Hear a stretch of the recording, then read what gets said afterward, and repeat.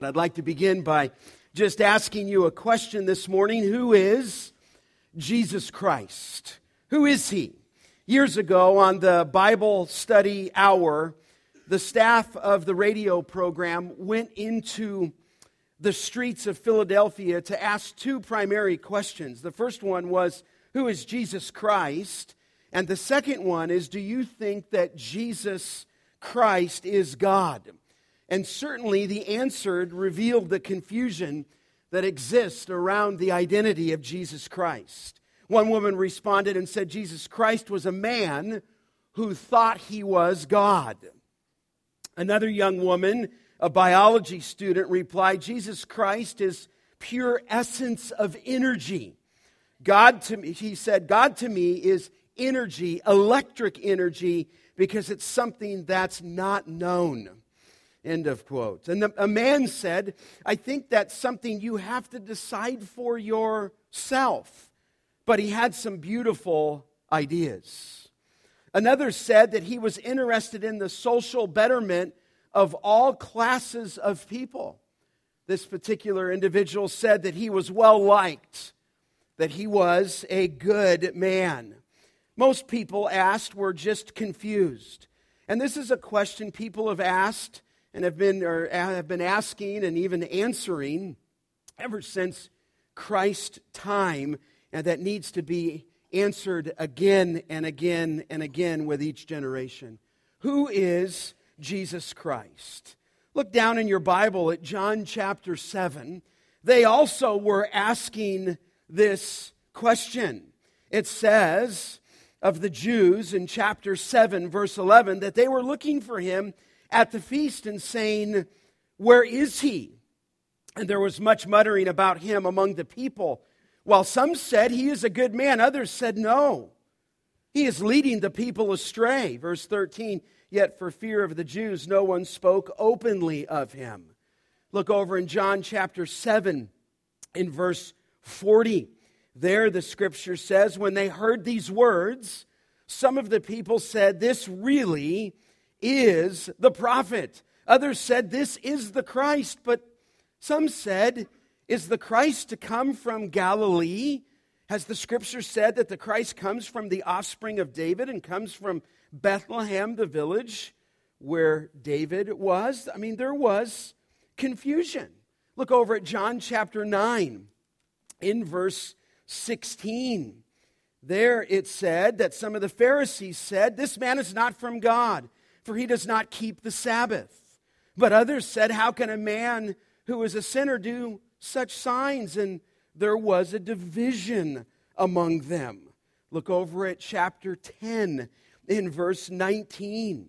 There was a great division among the Jews because of these words, and many of them said he has a demon and is insane. Why listen to him? Others said, these are not the words of one who is oppressed by a demon. Can a demon open the eyes of the blind? And so here, who is Jesus Christ? And as we come to John chapter 7, he will answer that question. He will answer that question all throughout John's gospel, but certainly in these next two chapters, that will become the focus. And you must decide, really, is the intent of John's words here.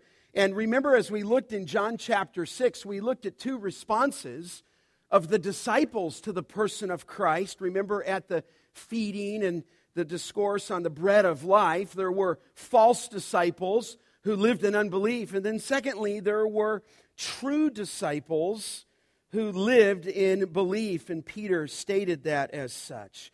But confusion in this time, and certainly our time, abounded about Christ. And as we approach John chapter 7, and certainly 8, there is an escalating conflict that is coming really to a boiling point. In fact, that one man in the interview said that he was a good man, that he was well liked. Well, certainly he was not well liked by many. In fact, as you approach the text, look at John chapter 7:1. It says, after this, Jesus went about in Galilee because he would not go about in Judea. And here's why.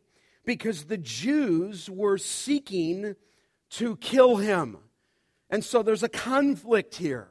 And there will be throughout the rest of John's gospel. There was a Jewish people that were seeking to kill him. Look down at chapter 7 and verse 19.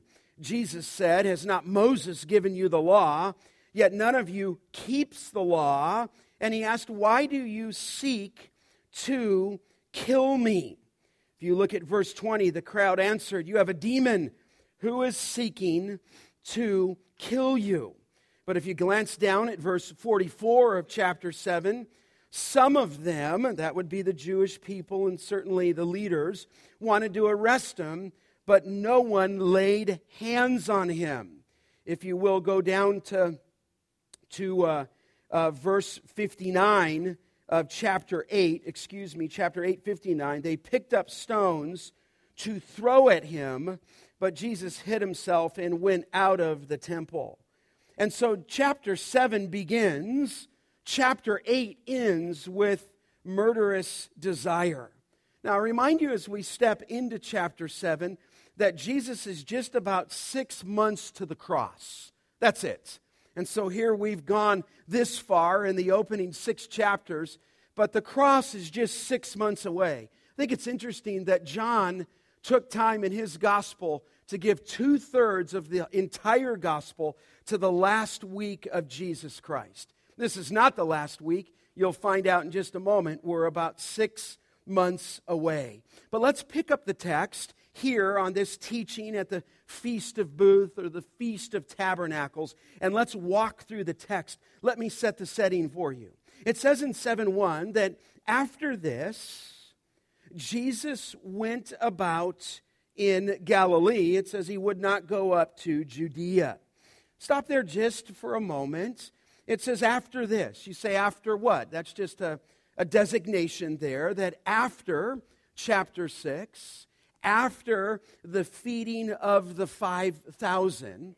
Now you'll note there, it says in 7:1, Jesus went about in Galilee.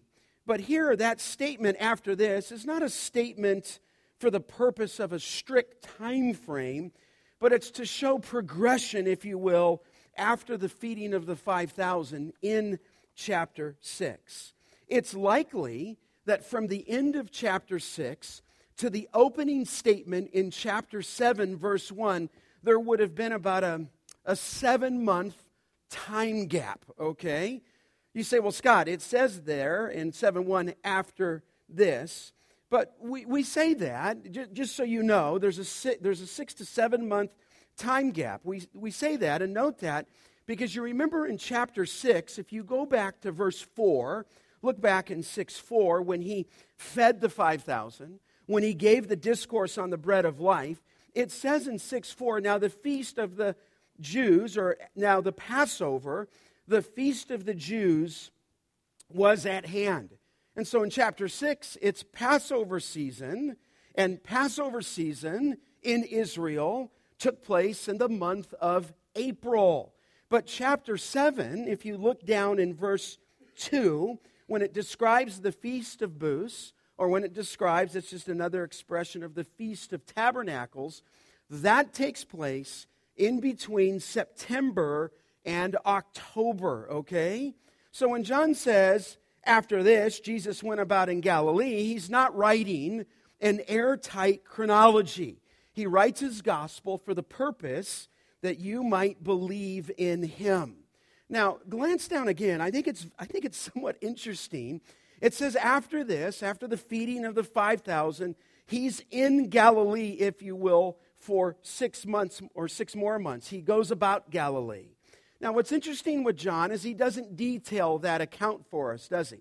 He just pushes us forward to the Feast of Booths. But it's interesting that the accounts of that time in Galilee are detailed. And they're detailed in Mark chapter 7 through 9. And the Lord primarily spent time in Galilee with his disciples, primarily, as he was teaching them. And I just want to make a note for you. It highlights the importance that our Lord would give his disciples. He spent time in Galilee. Some scholars choose to call that time in Galilee, that's stated in 7:1, and I don't really like the time frame, but they call it, quote, the retirement ministry. And there were things that he did, certainly in Galilee in that time frame, but predominantly he was giving himself to the disciples. There were miracles, yes, but he was primarily teaching the disciples extensively, and that's why they call it the retirement ministry. You can see that in Matthew 16. You see that in Matthew 17. You see that in Matthew 18. And just to put you at a point of reference here, when he was in Galilee at that point, for that 7-month gap, prior to coming in back to Jerusalem or Judea at the Feast of the Booths, he told them for the first time about his rejection. He told them about his crucifixion. He told them in that time in Galilee about his resurrection. It was during that time in Galilee that he also revealed himself to the inner circle, or to the three, regarding his transfiguration in Matthew 17. Now, I just say this to you, we'll keep moving here, but he spent, in chapter 6, 2 days with a massive crowd of people, okay? Remember, we said that he fed 5,000 men. It was more likely that he probably fed 15,000, and it's even more likely that we think on a day like that, it was 20,000 people. So he spends 2 days with those people in the feeding of the 5,000, but he spends, beloved, 6 months involved with the 12. I think that's significant. It shows that the primary focus of our Lord's ministry was not on mass meetings. It was on discipleship. And our Lord devoted his energy to a small group of men who would carry on that ministry after he was gone. In fact, John MacArthur said that the measure of any church's success is not the size of its congregation, but the depth of its discipleship. And I think that's true. I think that's true here. That the measure of our own success isn't how big we get. The measure of success is how you walk with the Lord and how we disciple each other during the week and throughout the week. So he stays in Galilee. Now, he stays in Galilee. Look down at the text again, because he would not go about in Judea. It's very clear there. You say, well, why would he not go about in Judea? Look at the text again, because the Jews were seeking to kill him. And so at this point, obviously our Lord's not going to not go to the cross, but for this time frame, he wanted to spend that extensive time with his disciples. And you remember that Galilee is up north, if you will, okay?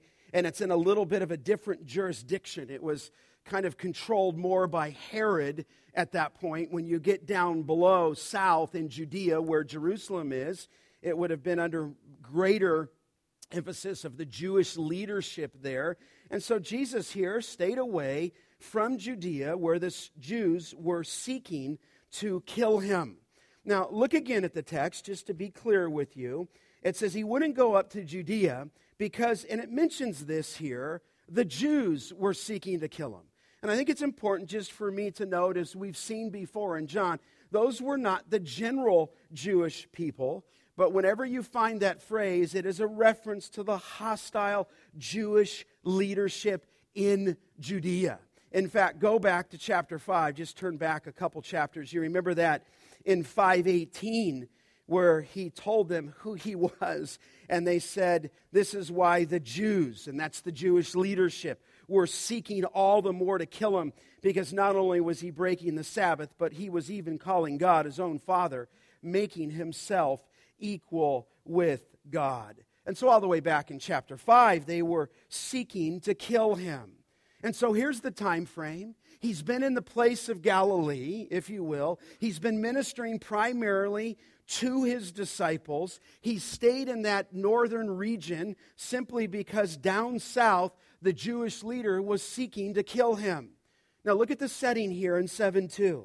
It says, now the Jews, he said, Feast of Booths was at hand. Now you can either call that the Feast of Booths, if you hear me say Feast of Tabernacles, those are used interchangeable. So it's this season, okay? It's the Feast of Tabernacles. And you say, what is the Feast of Tabernacles or the Feast of Booths? Well, that's found, I won't take you there, but it's found in the Old Testament in Leviticus 23, 33 through 36, okay? They called it the Feast of Booths. They called it the Feast of Tabernacles. And that feast that they had would last 7 days. It would actually go for 7 days, and then on the 8th day, they would have a final celebration. And whenever they did that feast, it took place from the 15th to the 21st of Tishri, is what they called it in the Jewish calendar. And that was usually at some point, as I mentioned, between September and October. You say, well, what would they do at the Feast of Booths or the Feast of Tabernacles? Well, the people who would live in rural areas would build these makeshift shelters or these structures made of branches and leaves, and they lived in them for a week. And that's why it's called booths, or that's why it's called makeshift, the ideal of tabernacles. But those who lived in the towns, certainly in Jerusalem, put these structures up on their roofs. They put these structures in their courtyards. And they too lived in these tents or booths for 7 days. You say, what were they doing? They were remembering God's provision for the nation of Israel when they were wandering through the wilderness. They were remembering how their fathers lived for 40 years in tents and in booths. And so they made this one of their key celebrations. In fact, you can kind of just imagine the time just a little bit. I would tell you that the Feast of Tabernacles was really a celebration. They had just maybe weeks earlier celebrated the seriousness of the Day of Atonement, where, you know, the priest would go into the inner court and offer that lamb, and the blood would be shed to cover for the sins of the people. When you got to the Feast of the Tabernacles, it was really kind of a celebratory time. To put it in our language, it's like now. There were many people who were involved in agriculture all year. And then once they reaped the harvest, they had this feast. And so many of them didn't have quite the responsibility that they once did. And it was a time where Hendrickson said that they were blowing trumpets each day. There was a celebration, if you will, a ceremony of the outpouring of water. And when they poured out this water, it was in commemoration of the water that had come forth miraculously from the rock at Meribah in Exodus 17. And then not only was there this ceremony of the water, but they had an illumination of light in the inner court of the temple where they would light the grand candelabra, and it reminded the Jewish people of the pillar of fire by night, which had served them as a guide through the desert. So this was just a famous time. In fact, the historian Josephus said that the Feast of Tabernacles, or the Booths, was the most popular and happiest of the 3 Jewish feasts. Of course, those 3 feasts were Passover, Pentecost, and then this one, the Tabernacles. And so it was known for these water drawing rites, if you will, and the lamp lighting. And in fact, it's interesting, and we'll see this. Our Lord makes reference to them. Look in chapter 7, verse 37. He refers to the water, but he says, on the last day of the feast, the great day, Jesus stood up and cried out, "If anyone thirst, let him come to me and drink." Look over in chapter 8, in verse 12, where Jesus spoke to them, saying, "I am the light of the world. Whoever follows me will not walk in darkness, but will have the light of life." And so Jesus is going to go on to say that he's the fulfillment of what they were celebrating, and yet they're trying to kill him. I think you got to remember this, the ideal of the Feast of Tabernacles, because according to Zechariah 14, during the millennial kingdom, this feast will again be celebrated in honor of the Messiah's dwelling with his people and the gathering of the nations into his kingdom. And so there's just the setting. And then what follows, okay, are 3 amazing conversations that reveal the confusion that surrounds the Messiah and also the misunderstanding of who he really is, okay? 3 amazing conversations. There is a request of the brothers. They make a request of Jesus. There is a response by our Lord to those brothers, secondly. And then thirdly, there is a reaction from the crowd with the thought that you must decide. But let's look at these conversations that reveal who he is. The first one is the request of his brothers. The request of his brothers. Look back to chapter 7 and verse 3. I think it's interesting here. He said, so his brothers said to him, leave here and go to Judea, that your disciples also may see the works that you are doing. Now, it mentions his brothers there. I think we often don't stop here and focus on this, but we do know from the Scripture that Jesus had brothers. If you want to write this down, at least in Matthew 13:55, there's 4 of them that are named. He had a brother named James. He had a brother named Joseph. He had a brother named Simon. And he had a brother named Judas. Not Judas Iscariot, but another brother named Judas. And so we know he had brothers because the Bible says he had brothers. Which, from me to you, clearly then, this is not the perpetual virginity of Mary. She was not a perpetual virgin, if you will. She had other kids. Jesus, of course, being the oldest, because Mary, when he was born, was a virgin, and these brothers, of course, would be our Lord's half-brothers because of his divine virgin birth. So his brothers step into his life a little bit, which is fascinating. And look what they say to him in verse 3. They said, leave here and go to Judea. Of course, as we looked in 7:1, he's in Galilee. And they come to him kind of as his campaign manager, if you will. And they said, you need to leave here and you need to go into Judea. I think it's interesting. It's not wholly wrong that they tell him to go. Because according to Deuteronomy 16, according to Exodus 23, all Jewish males were to attend this feast, the Feast of Tabernacles. But they want him to go. And then look at verse 3, what they want him to do. They want to say that your disciples, verse 3, may also see the works that you are doing. In other words, this is a popular feast to the brothers, obviously. It seemed like the perfect time that their brother could present himself. And they say to Jesus, if you will, display your power again. Do it again in Judea. Again, down south, which is where Jerusalem was. You need to go to this feast. And when you go to this feast, you need to recover the crowds. I think that's what they're saying to him. You need to reverse your fortune. Jesus, you just had a hard time back in chapter 6 after you made the hard sayings. And after you made those hard sayings in 666, many of his disciples turned their back on him and walked with him no longer. The brothers say, hey, it's the feast now. You need to go and you need to show those disciples who you really are. In fact, look at verse 4. Here's another thought. For no one, Jesus, their thought is, works in secret, or they don't hide themselves is the thought. If he seeks to be known openly, if you do these things, show yourself, the brothers said, to the world. That is their request. They want him to reveal himself, and they don't want him to hide it in a metaphor. They want him to show himself demonstrably. They want him to make a splash. They probably in our day would want him to put it on Twitter and on Facebook. In other words, don't hide yourself. You're kind of cryptic sometimes. And by the way, why should you stay in Galilee and just be a country preacher? I mean, why don't you get out and go to this festival? Why don't you reveal yourself? And so they need to see your works. You need to do them openly. Stop being a secret. In fact, it's interesting, and I just look over in John chapter 10 for a moment. Sometimes Jesus would speak to them in parables, would he not?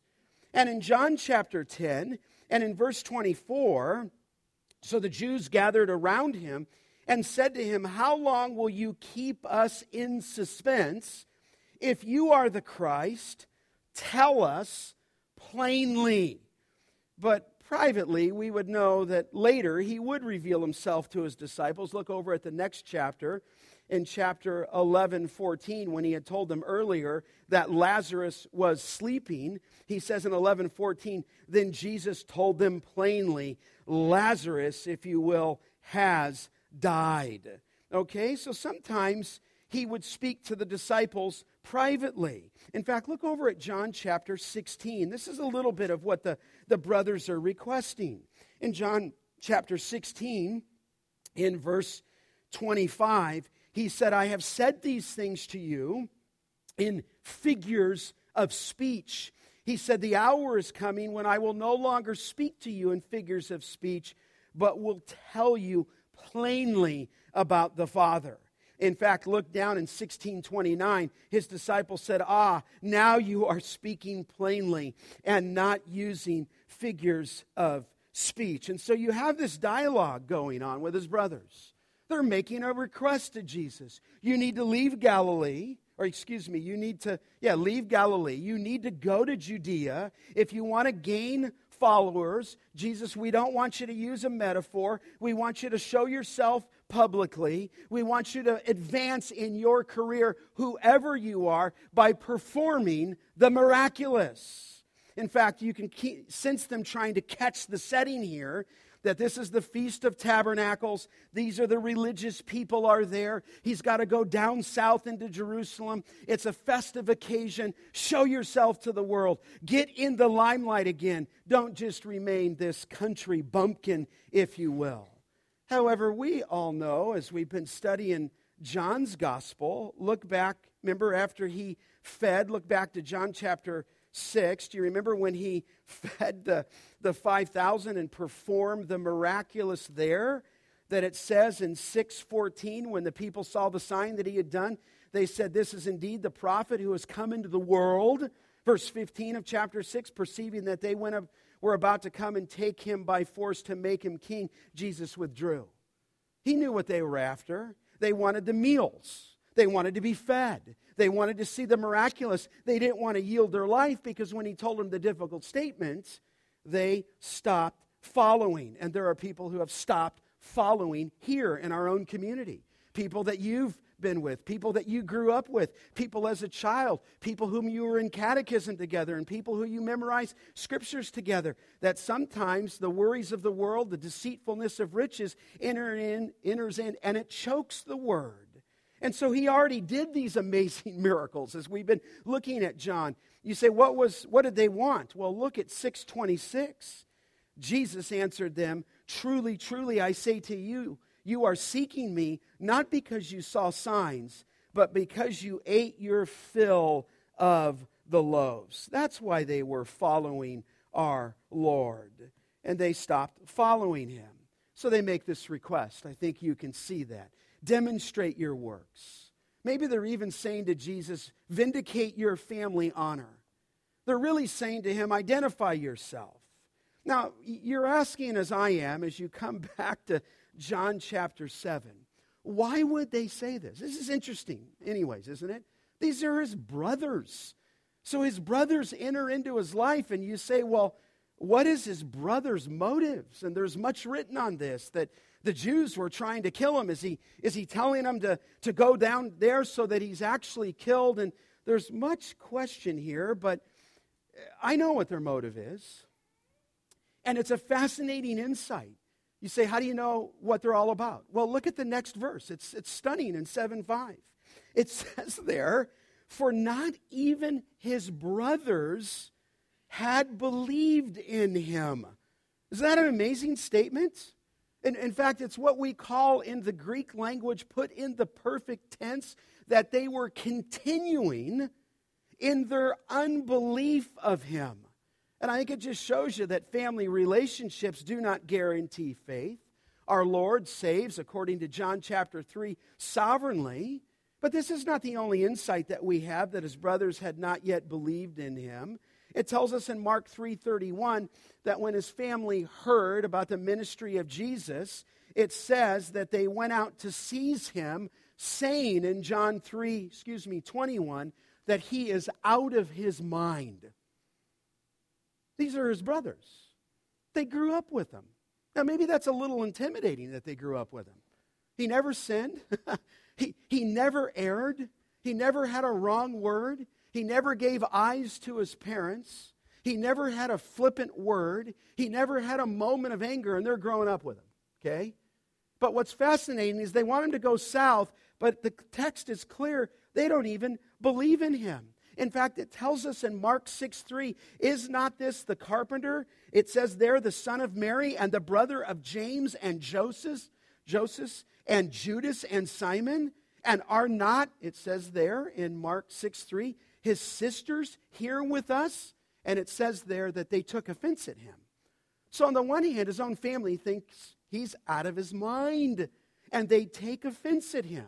Now, I think what John's trying to put together here is not only have the disciples defected that were following him in verse 66, but now in 7:5, not even his brothers were following him. So you've got the disciples' apostasy, and now you've got the unbelief of his brothers. But did not John already tell us that he was in the world and the world was made through him, and yet the world did not what? Know him. He came into his own, and his own people did not what? Receive him. Even his own brothers didn't receive him. In fact, I think just the little implication here by J.C. Ryle, who said many years ago, in Jesus there was no fault either in temperament or word or deed, yet Christ, even Christ's own brothers, did not believe in him. Ryle went on to say that parents should not marvel if their children struggle in their walk with God. They saw Christ's miracles, speaking of the brothers. They heard Christ's teaching. They lived in Christ's company, but were unbelieving. And so Ryle said the possession of spiritual privileges never yet made anyone a Christian, end of quotes. Now, I think we understand that after his death, after the cross, after the resurrection, his brothers would place their faith, at least some of them, in Christ. You can see that in Acts 1:14. You can see that in 1 Corinthians chapter 15, verse 7. In fact, we've already exposited through one of his brother's books, James. Do you remember that? That's his half-brother, of course. Jude is his other half-brother who wrote the epistle of Jude. But at this point in the Gospels, they're not believing him.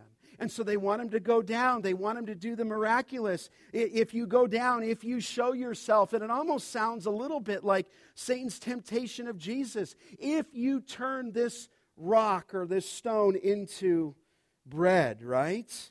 It almost seems that that's what's coming. So here's the request of the brothers. But secondly, here's the second conversation. The response of Jesus. It's actually a stunning response. The response of Jesus begins in verse 16. Jesus said to them, he said this to their request, my time has not yet come. It kind of reminds you of Jesus with his mother at the wedding in John 2:4. Woman, he says, do you remember that? What does this have to do with me? Jesus said to his own mother, my time has not yet come. In fact, look at verse 8 of chapter 7. You go to the feast. I am not going up to the feast, for my time has not yet fully come. So here's his response. My time's not here. My time has not arrived. Look at chapter 7 in verse 30. They were seeking, it says there, to arrest him, and no one laid a hand on him. And here's why. Because his hour had not yet come. Look over at chapter 8 in verse 20. He will say something similar there, that the words he spoke in the treasury, he taught in the temple, but no one arrested him in 8:20 because his hour had not yet come. And so he's going to say, I'm not going to the feast. He just says to them, my time has not come. You say, would there be a time when he would his time come? Yeah, look over in John chapter 12, just to touch on it. At least here, 6 months out of his cross, it wasn't his time. But you remember when he's about 6 days before the cross, in John chapter 12, and in verse 23, Jesus answered them and he said, the hour has come for the Son of Man to be glorified. Look down at verse 27. he says here, after the triumphal entry, now is my soul troubled, and what shall I say? Father, save me from this hour. But then he says, but for this purpose I have come to this hour. Look at chapter 13 and verse 1 when he's about to wash the disciples' feet. It says, before the feast of the Passover. See, it's April, 6 months later, when Jesus knew that his hour had come to depart out of this world to the Father, and there's more. So the hour then that he's speaking here is the unmistakable reference to when Jesus would be glorified, to when Jesus would be lifted up on the cross. And so he says, it's not my time to go up to Jerusalem for the Feast of Tabernacles. Now look back in John chapter 7. Jesus is very direct in his response to them. He said, my time has not come, but your time, he says, is always here. In other words, you can go down to Jerusalem, but really what Jesus is saying is, I'm under the constraint of my Father. He says to his unbelieving brothers, you can go anywhere you want. You can do anything you want at any time you want. I can't. Because at least in John 5:19, he said the Son can do nothing of his own accord. Now look how he responds to them in verse 7. He says to his brothers, the world cannot hate you, but it hates me. That's an interesting phrase. He said the world cannot hate you. Okay? In other words, it can't hate you. Here's what he's telling his brothers. Because you're already part of it. The world doesn't hate you, to his brothers. He said because you belong to it, is really what he's saying. And the world as we know it loves its own. 1 John 5:19 says the whole world lies in the power of the evil one. In fact, he will say later in John 15:18, if the world hates you, know that it has hated me before it hated you. If you were of the world would love you as its own. But because you are not of the world, he says to his disciples, he said, but I chose you out of the world, therefore the world hates you. And so he tells his brothers, listen, he says, my time has not yet come, okay? He says, but your time's always here. You say, but why does the world hate Christ? Why does the world hate believers? Well, the reason's given. Look in verse 7. It says, because I testify about it, that its works are evil. And that harkens back, does it not, to John 3, that the judgment has come and light has come into the world and the people love their darkness rather than the light. Jesus said, because their works were evil.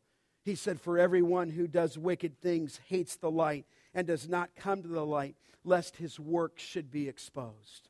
So the world hates Christ. Why? Because their works are evil and they do wicked things, and so they hate Christ because they don't want to come to the light. And if they come to the light, their works would be exposed. And so it is in our day. There's some people who have nothing to do with Jesus Christ, and they have nothing to do with it because they don't want to give up their sin. Jesus says to his brothers, in essence, you want me to show myself to the world, but the world is more committed to their sin than they are to the truth itself. So you say, what happens in this response? Well, it's kind of fascinating. Look at verse 8. He tells his brothers, here's his response. You got to follow this carefully. He said, you go up to the feast. Now it says in verse 8, I am not going up to the feast. And again he says it, for my time has not yet fully come. And after saying this, look at verse 9, he remained in Galilee. Now, somewhat puzzling, maybe as you read it, but after his brothers had gone up to the feast, then he also went up, not publicly, it says there, but in private. Now, that's interesting. He says, you go up, I'm not going up. My Father hasn't released me to go up. My hour's not here, if you will, as he says in 7 and 8. My time's not yet fully come. So he remains in Galilee, but then in verse 10, after his brother goes up, he goes up to the feast. Now, I won't take you on. We'll look at that in John chapter 7. He goes up about midweek. So they go up at the beginning. They take their caravan, their family. It was a big procession. It's a festival. It's fun. There's trumpets. There's food. I mean, everything's going on. They leave in their family caravan. He waits behind in Galilee, but then as you'll see in about midway through, somehow the Father signals to him that you should go, and he goes up. So watch this. He turns down his brother's request, does he not? They make a request. His response is, I'm not going, and he doesn't go. And so how do we put this together? This way.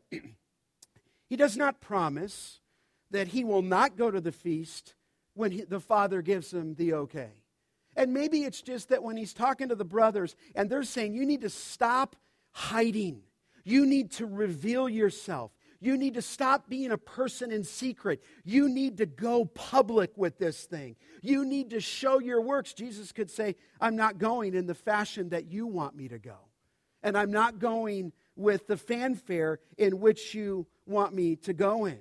And maybe he just means I'm not going to show myself to the world in the time that you think I should show myself to the world. And I think what Jesus is saying is I'm on my Father's timetable, not theirs. And then in addition, it's right there in the text, it could just be that he told him, I'm not going up with you publicly, but then in the middle of the week, he goes up what? He goes up privately. Now, you can't see this in the white spaces here, but it's in the other Gospels. I think it's intriguing. He doesn't just go the straight path down. The other Gospel tells us that he goes through Samaria. How many Jews do you think were in Samaria? None. They were loathed by the Samaritan people. So it's interesting that he goes half the week later, and when he goes through Samaria, where some Jewish people would never set their foot in. And he did a little work there, okay? And I think he might have even went through Samaria because he's not going publicly. He's going, if you will, privately. And as I mentioned, remember that when people went to this festival, they went in a caravan. And they traveled with their whole family. And I think Jesus' family was huge. You say, well, how do I know that? Well, do you remember in the other part of the gospel when he went to the temple and Jesus remained behind in the temple as a 12-year-old, was he not? And he was talking to the Jewish priest and the rabbis, and then they had made their way back, right? And then they had to, what? Turn around, and how long did it take him to get back? It took him a whole day to get back. They realized he was gone, and then it took him a whole day to turn back. You say, why did it take a whole day? Because I think they were traveling with hundreds of people in their family. I think this is exactly what the Jewish leaders were looking for. I think if he traveled with his family, they would know that Jesus was coming. So he says, I'm not going now. Now, what's interesting there, and I don't know if some of you are holding this in your lap, but the NIV says it this way. Would you glance down in verse 8? It says, you go up to the feast, he said there, in verse 8. He said, I am not going up to this feast. What's interesting in the NIV, if you want to know what it says this in verse 8. You go up to the feast. I am not yet going up to the feast.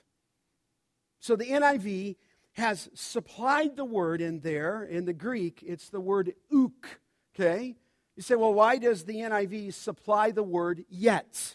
Well, it's supplied there, obviously, because some manuscript traditions supply the word ook. So that what it says in verse 8 is, I'm not yet going up to the feast. There's a number of manuscripts that have that. Now, you're reading the the ESV, it doesn't say that.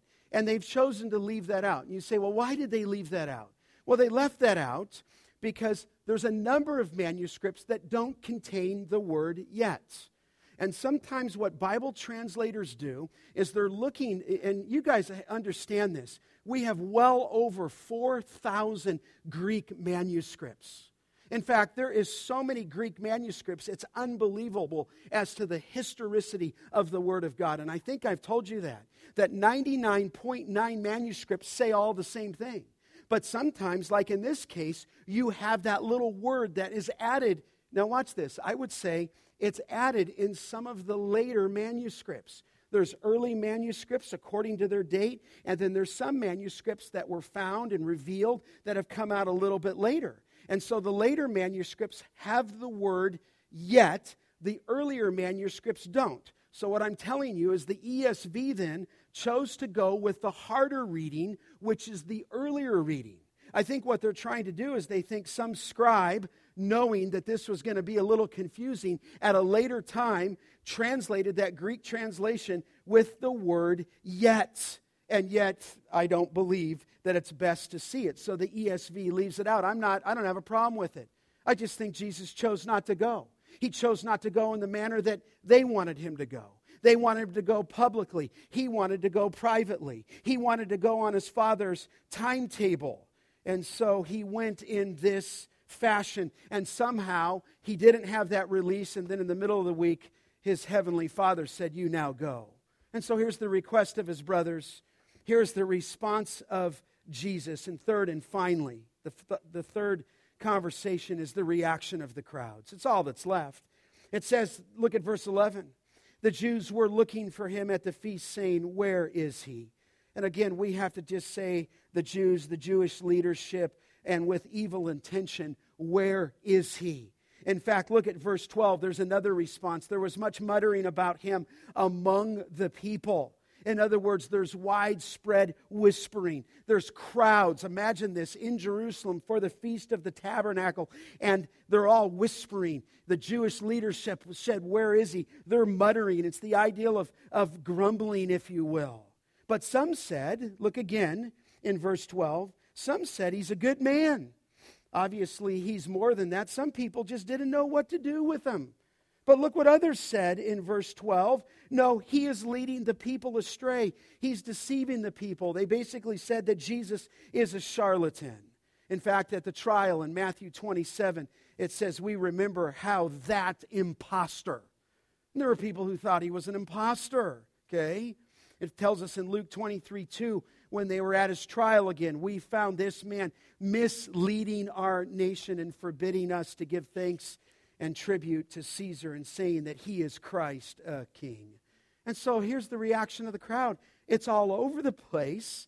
And then look at verse 13. Yet for fear of the Jews, no one spoke openly of him. For fear of the Jews. Again, it's the fear of the leadership. You say, well, who's specifically in the leadership? It's the Pharisees in chapter 7. It's the Sanhedrin in chapter 7. It's the authorities in chapter 7. It's the rulers in chapter 7. It's the chief priest in chapter 7. It also includes the Sadducees in chapter 7. Watch this. These people were so controlling, so manipulative, that the people in the day did not say anything because they had such fear of Jewish leaders that no one spoke openly of him. It's also the mark of a cult, is it not?